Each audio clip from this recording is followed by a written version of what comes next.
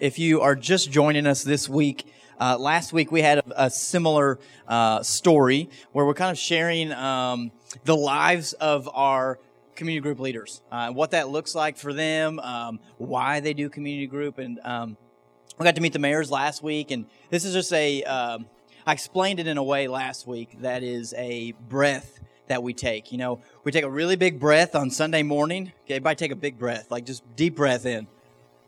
You try to hold that all week. You're probably going to pass out. And if you're not, you're cheating because you're breathing through your nose. Okay, I'm watching you. I deal with middle schoolers and high schoolers. I know how it works. So a good way to continue that pattern and that breath that we take in during the week is to be part of the body that's out there, outside the walls. And so we're doing a promotion for our community groups that are launching in the fall for Made for More. And what that really entails is understanding that we can be equipped with our spiritual gifts. So if you understand, hey, I have these gifts. I love to serve in this way, or I love to love on people this way, or I love to preach. I love to teach, whatever it is, right? But if you're just doing them without the head knowledge and the heart knowledge, it just becomes mundane. You don't really understand why you're doing what you're doing. And so we're hoping that when we dive into this study, it really peels back the layers and goes a little bit deeper so that we understand who we are and that we are made for more, but why are we made for more? So if you would give a round of applause for the Brights, we're going to have them come up here, and we're going to learn a little bit about them.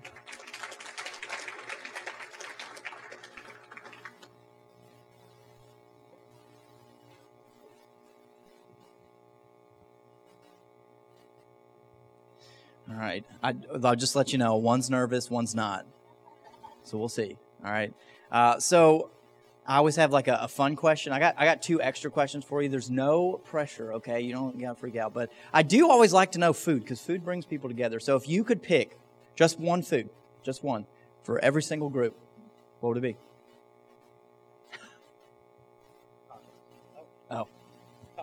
Tacos. Going for tacos. Okay. Tacos. I'm going to join your group then, and I'm just going to have tacos every time we meet then. Is that fair? That's totally cool. Okay, cool. So we know we're having tacos at the Brights.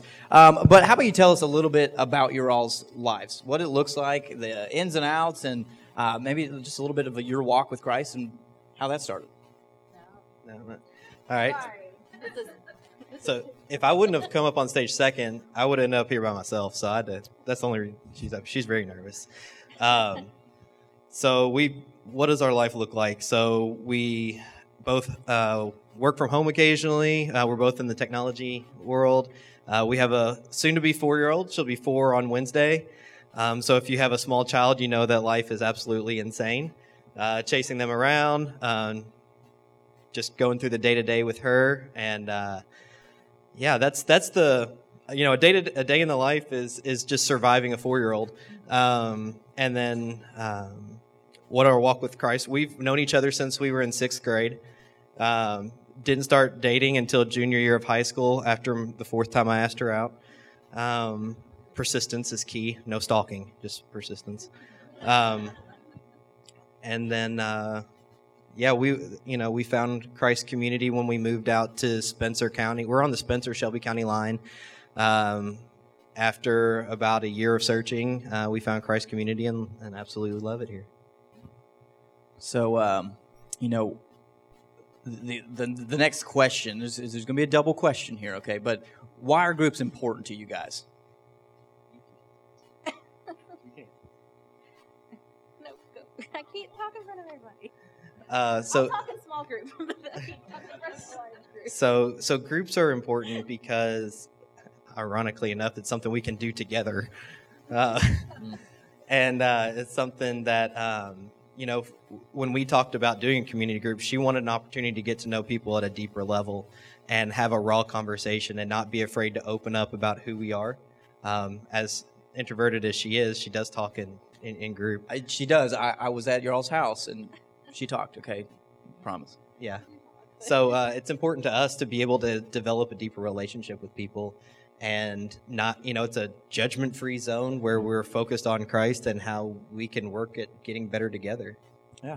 Okay. So it's great that desire to be in groups is there. I have that desire, love it. But what are some of the we'll just call them as they are, right? What are some of the excuses that keep you out of group, right? Sometimes we got real things going on in our lives. We got sports, we got work, we got just life in general, right? But what are some of the things that pop up that you're like, oh, we can't do group this week. It's just going to be too much. Busyness. Just, Yeah, just life. Just life. Like, yeah. I mean, so everybody in here, look, we can jive with that, okay? We all got life we're living, but you want that community and that desire to be in those deeper, intimate relationships. So that's awesome. Okay, so what does a night at your all's house look like when group happens? Well, we haven't done it at our house yet. We're trying to figure. Our community group is new, relatively new, and trying to figure out kind of what it's going to look like in the fall. But what a night looks like is we get together with food, always important. Food, and we have like kids running around and playing, and we spend a lot of time talking about surviving being parents. If you have kids, and some of the conversations get real there when it comes to kids throwing up or pooping on you. Yeah, it's we can say our that from battles, stage, our I think. battle stories, that kind of stuff. But then we sit around and we do the lesson and we just talk about life together. Yeah. Okay. So our last question, and this is a good way for you guys to connect with the Brights, but what is a good way or some ways that people can connect with you and join your group? Talk to my wife. Oh. No, just come up, talk to us, get our phone numbers, text us, and we can, let you know when our next meeting is and all that good stuff. So they'll be at the tables exiting the gathering area after church. So hit them up, come talk to them. And like always, I'm going to end with some prayer to pray over you guys as you guys lead in community groups and just as whatever God's going to do out there, outside those walls. And that includes everybody in this room. So let's bow our heads and pray. Heavenly Father, I just want to pray for the Brights. I had the opportunity to sit down with them, break bread with them, and get to know them a little bit better this past week. And it was a blessing to be able to see you working in their lives and challenging them and calling them to be in your body and be part of your body and be part of the breath outside of the church walls that we pray impacts their community that they're in, but also continues to keep this accountability in the walk that we are all called into in their group. And so we pray for their upcoming month as groups launch and that those relationships that they yearn for, the same thing happens with those who are also seeking deeper relationships with you, but also with other people. And it's in your Son's name we pray. Amen.